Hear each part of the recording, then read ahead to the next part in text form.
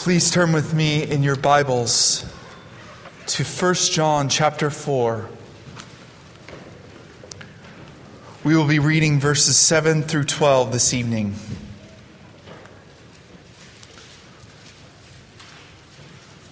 The Word of God.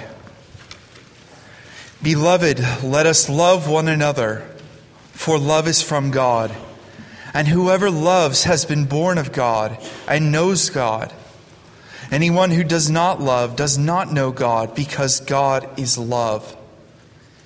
In this the love of God was made manifest among us, that God sent His only Son into the world, so that we might live through Him. In this is love, not that we have loved God, but that He loved us, and sent His Son to be the propitiation for our sins. Beloved, if God so loved us, we also ought to love one another. No one has ever seen God. If we love one another, God abides in us, and His love is perfected in us. Let us pray. Our great Lord and God, sovereign, eternal King, we praise You, O great God of wonders, because You have set Your love upon us. Lord, this is a great truth that is beyond our comprehension, O Lord. And Lord, we pray that You would allow this truth to indwell within our hearts by the power of the Holy Spirit, that we may be filled with love for one another. Lord, we pray that You would work this great truth of this passage into our hearts, so that we might love one another just as You have loved us. We pray these things in Jesus' name. Amen. This evening we come to a great text in which we behold the love of God manifest. The Apostle John in this passage exposits the nature of the love of God. We see love defined and explained, and we see what it means for God's love to be manifest among men. God sent the Son to be the propitiation for our sins. And in this, God demonstrated His love for us. As God has given us the perfect demonstration of His love, as He has loved us so much, with such a great love, so also ought we to love one another as those who belong to Christ, as those who are united to Him. And thus, when we show love to others, we demonstrate the character of God, as God is love. In the first 6 verses of this chapter, the Apostle John exhorted the Christians to whom he was writing not to believe every spirit, but to test the spirits. In verses 2 and 3, he said that they would know the Spirit of God by those who confess that Jesus Christ has come in the flesh. Those who do not confess Jesus are not of God. Believers and unbelievers are distinguished by their confession and by their teaching. Believers confess Jesus Christ, while unbelievers do not confess Him. As he notes in verses 5 and 6, those who are of the world hear those of the world, while those who are from God hear those who are of God. But the confession is not the only thing that distinguishes those from the world from those who are of God. Believers are also marked by their love for one another. As we read in our text this evening in verse 7, Beloved, let us love one another, for love is from God, and whoever loves has been born of God and knows God. And this is the first great point of this text. Believers are called to love one another because love is from God and because God is love.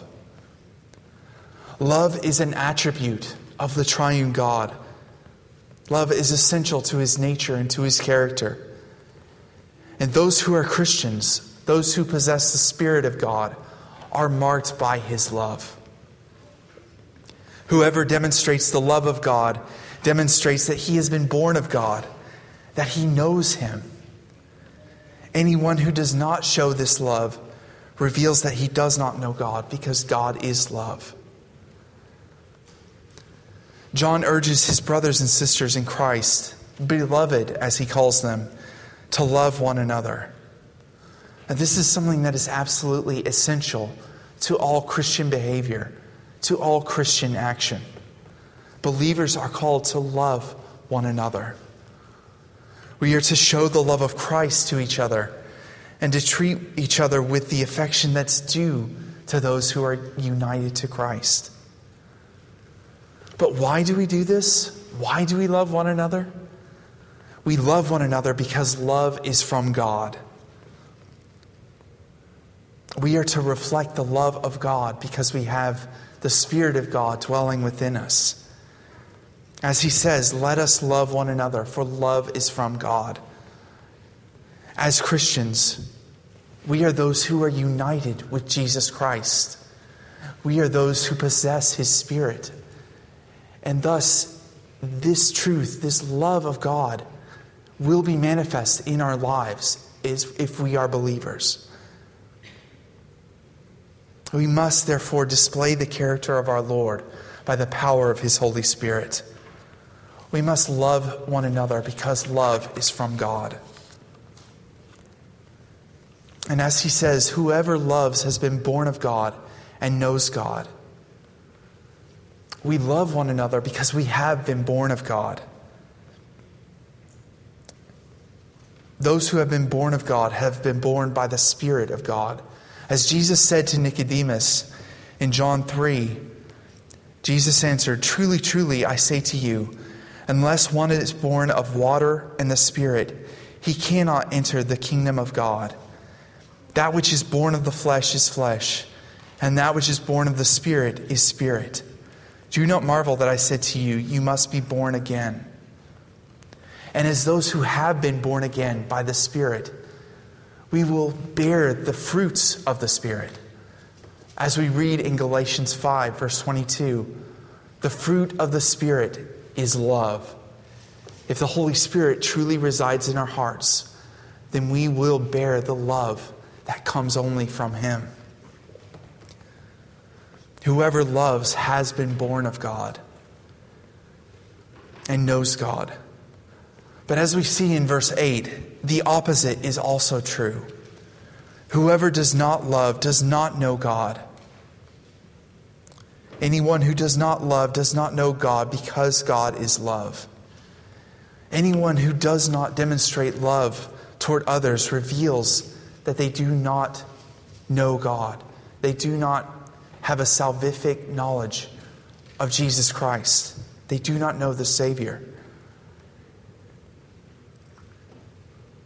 Those who do not have a loving attitude toward others in general, and toward believers in particular, demonstrate that they do not know God. They demonstrate by their lack of love that they have not been born from above. They have not been born again. And as they do not bear the fruit of the Spirit, they reveal that they do not have the Holy Spirit dwelling within them. But the reason why John gives for why this is the case, why these people who do not love do not know God, is because God himself is love. If anyone does not show love, then that reveals that they do not know the God who is himself love. And this is a very profound point. Love is characteristic of God. Love is an essential attribute of his nature. It is who he is. And those who are possessed by the Spirit of God will demonstrate his love as the fruit of the Spirit's presence in their lives. But those who do not have the Holy Spirit cannot bear that fruit of the Spirit, which is love. Now, what does the phrase God is love mean? This is something that has been misunderstood by many. Many almost seem to reverse the term and take it to mean that love is God, or that any form of human affection or acceptance or unity is somehow divine. And that is not what the text means. There is a very great distinction between human conceptions of love and God's love as revealed in Scripture. The phrase God is love does not mean that any human affection or love comes from God and is therefore divine. No, God himself defines what love is. What this passage means is that God in himself, God revealed in Scripture, the triune God of the Bible, is the one who defines what love is.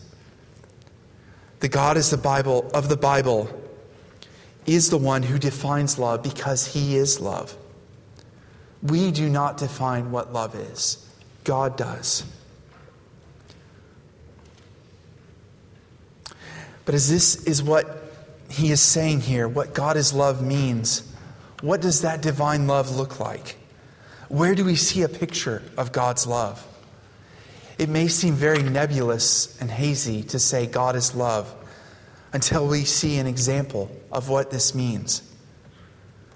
And thus John gives us a picture of God's love in verse 9, where he writes, "In this the love of God was made manifest among us, that God sent his only Son into the world, so that we might live through him." And this is the second point of this text. God reveals the nature of his love by sending his Son for our salvation. This is what divine love looks like. God's love was manifest in his sending his only begotten Son into the world for our redemption and for our salvation.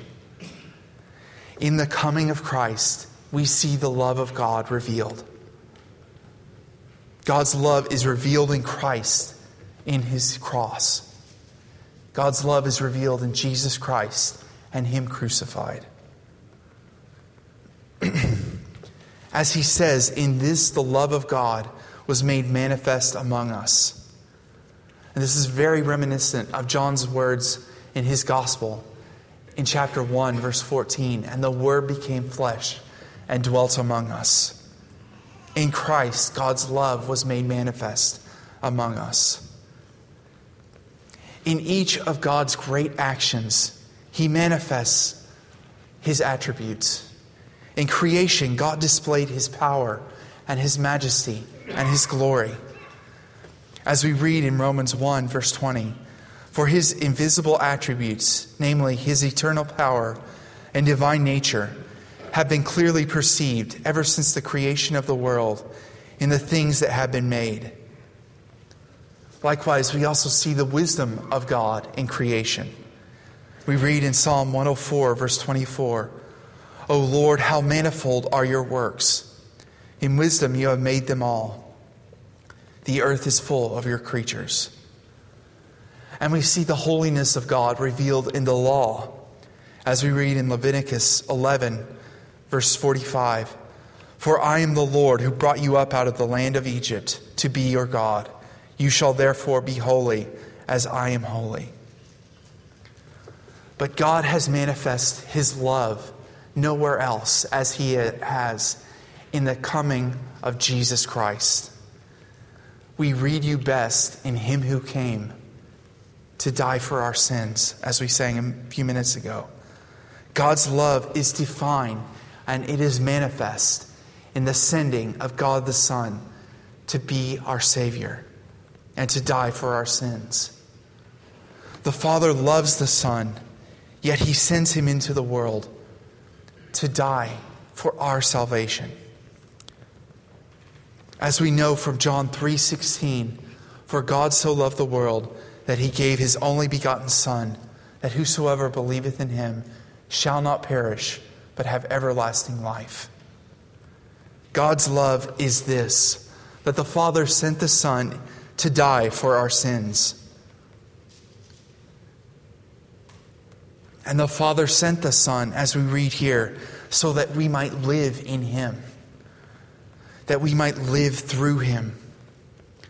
God sent the Son so that our lives might be changed, and so that we might not walk in darkness, dead in our trespasses and sins, but so that we might live a new life in Christ. As we read in Romans 8, verse 11, if the spirit of him who raised Jesus from the dead dwells in you, he who raised Christ Jesus from the dead will also give life to your mortal bodies through his Spirit who dwells in you.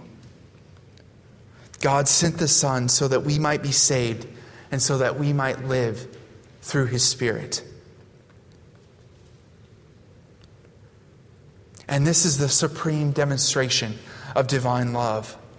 As we read in verse 10 of our passage, in this is love, not that we have loved God, but that he loved us and sent his Son to be the propitiation for our sins. The true nature of love is seen not in our love for God, but in his love for us. Love is not defined by how we love him, but the divine love that God has had for us. And this goes back to the very point that we made just a minute ago. Divine love is different from human conceptions of love. True love is defined by God's love toward us.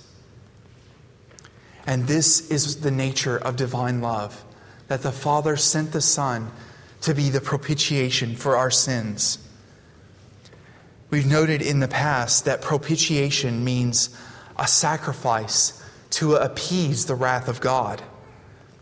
Propitiation means an appeasement of God's wrath, because God's wrath is poured out upon the sacrifice rather than upon the one who brings that sacrifice.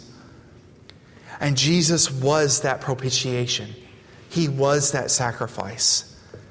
God's wrath was appeased by being poured out upon him rather than upon us.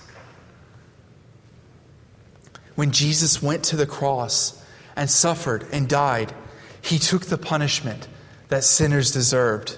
He suffered the wrath of God so that we might not. And the point that is made here is that the Father, God the Father, sent his Son to suffer and to die and to suffer the punishment of the wrath of God for our sins. And this is the love that God the Father has for us, that he sent his only begotten Son to be that sacrifice of propitiation, to be that sacrifice upon which he would pour the wrath of God. This is the love of God the Son, that he became that sacrifice, that he took upon himself that wrath that was rightfully ours. This is the love of God for us. How glorious is this? This is the beauty and the reality of divine love. God has so loved us that the Father sent the Son to become incarnate and take the wrath that we rightfully deserved. How deep the Father's love for us, that he might send his Son to suffer the wrath of God so that we might not.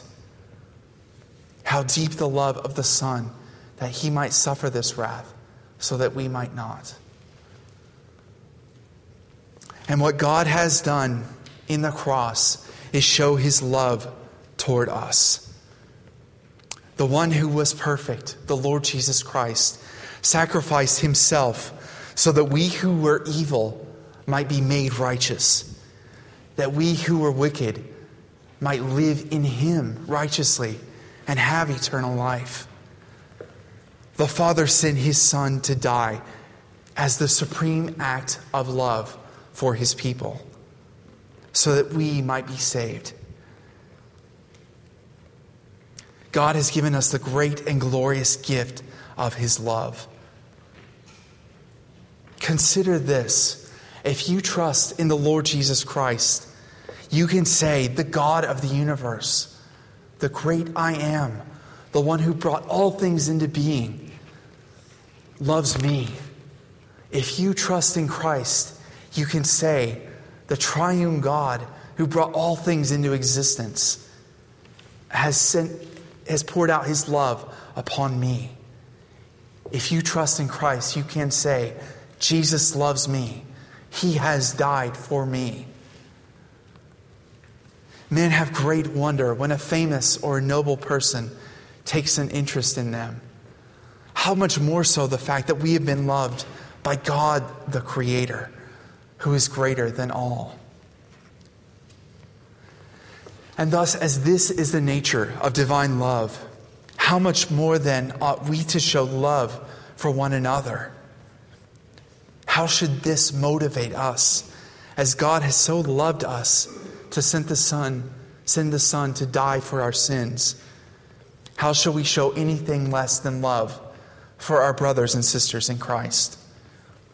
As we read in verse 11, "Beloved, if God so loved us, we also ought to love one another."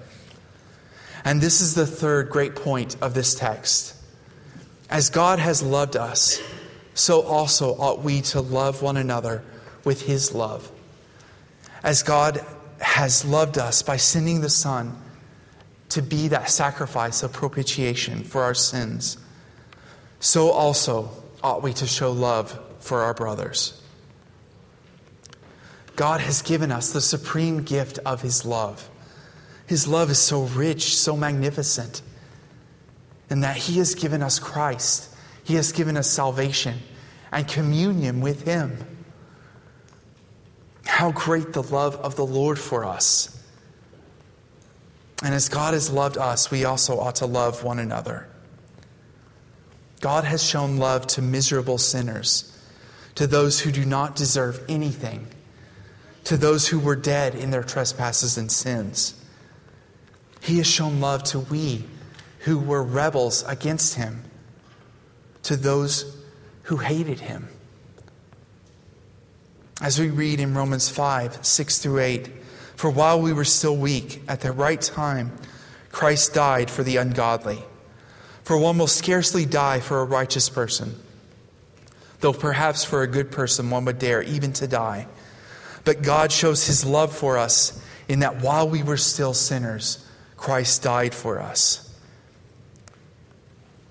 There was nothing in us that caused God to love us. There was no goodness in us, no compulsion upon God that He should set His love upon us.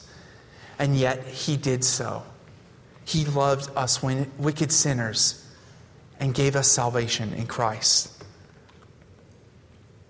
And as God has set His love upon those who are wicked, without anything in us to cause Him to do so, but simply out of His own good pleasure, so also ought we to show love towards each other, solely on the basis of God's love for us.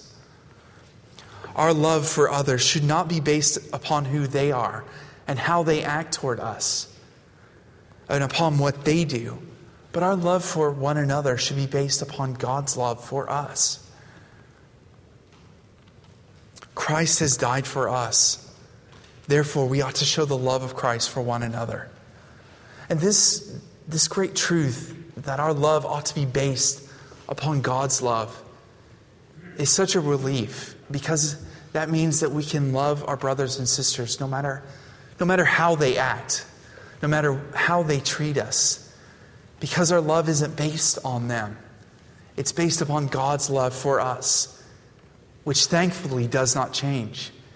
If His love for us were dependent upon how we acted, then we would never have been loved at all.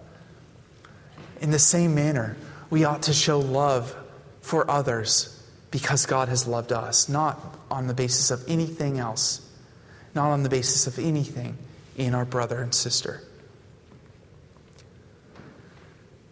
And this is not to lessen the reality of things that may come up. This is not to lessen the reality of sins that my brother and sister may commit against me. But it is to place those things in the perspective against the vast and infinite love of God. How strong and how true. But then the apostle makes another significant point about why we ought to love one another. In verse 12, he writes, "No one has ever seen God. If we love one another, God abides in us, and His love is perfected in us." The phrase, "no one has ever seen God," at first glance seems somewhat out of place here. It has perplexed scholars for many years as to why John put this phrase right here. Why did John just interject, "No one has ever seen God," when he was talking about love? And the point that John is making is found in the whole verse. No one has ever seen God.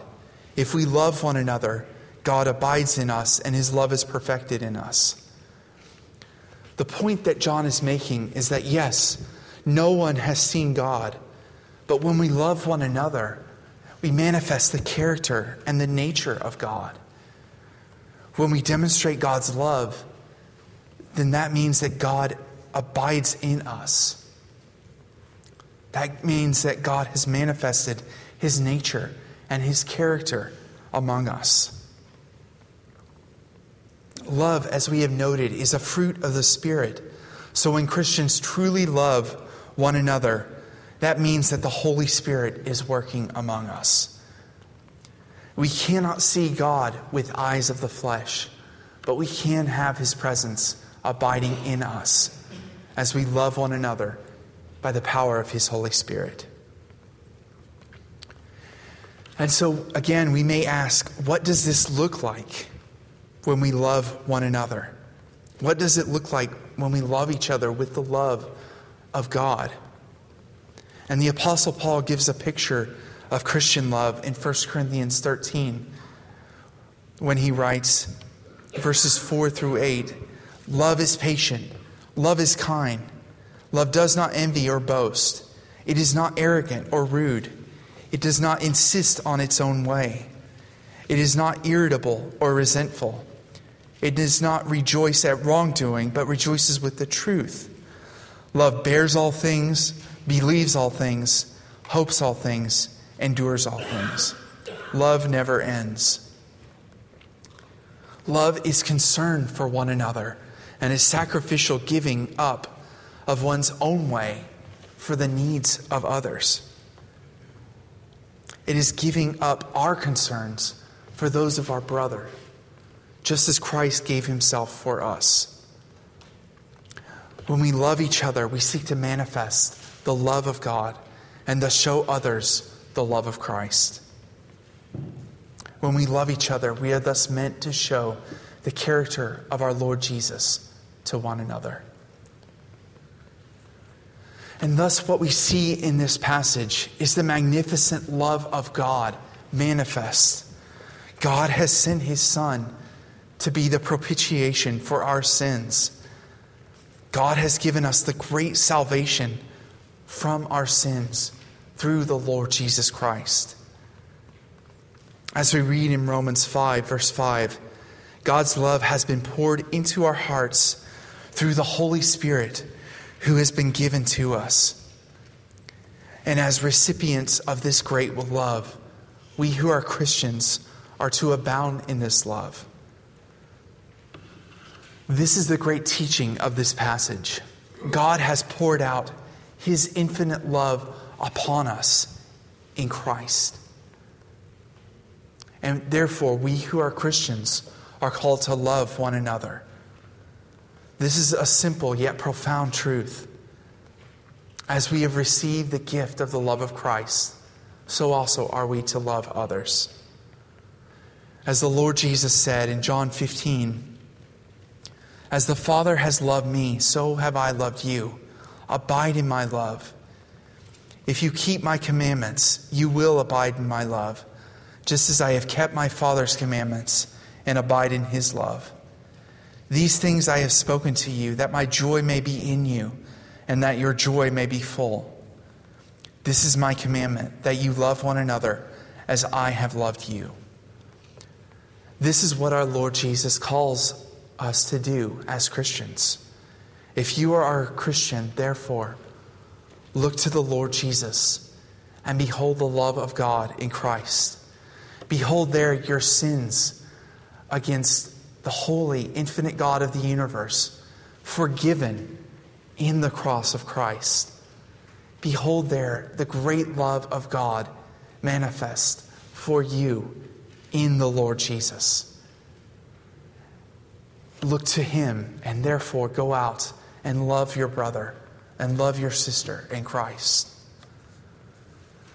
But if you are not a Christian, you do not have this love. You do not have the love of God.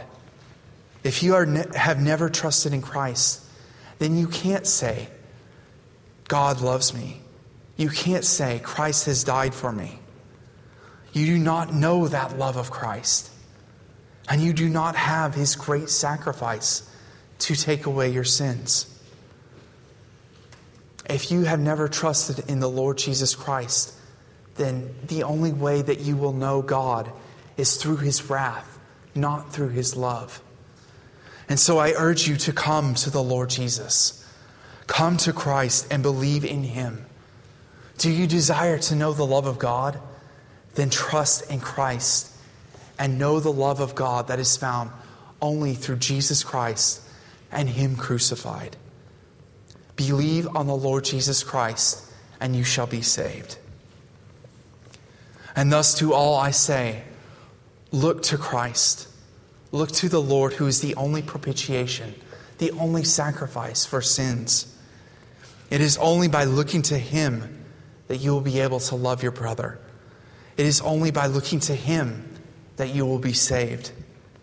It is only in Christ that you will know the love of God, Father, Son, and Holy Spirit. Let us therefore look to the Savior and rejoice in his love. Let's pray.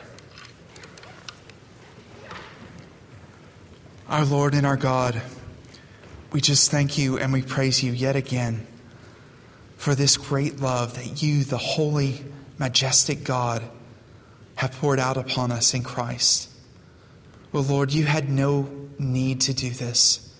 There was no compulsion upon you. And yet you have done it solely because you have willed to do it. We thank you and we praise you for Jesus Christ and him crucified. Bless us this evening, Lord, we pray. In his name, amen.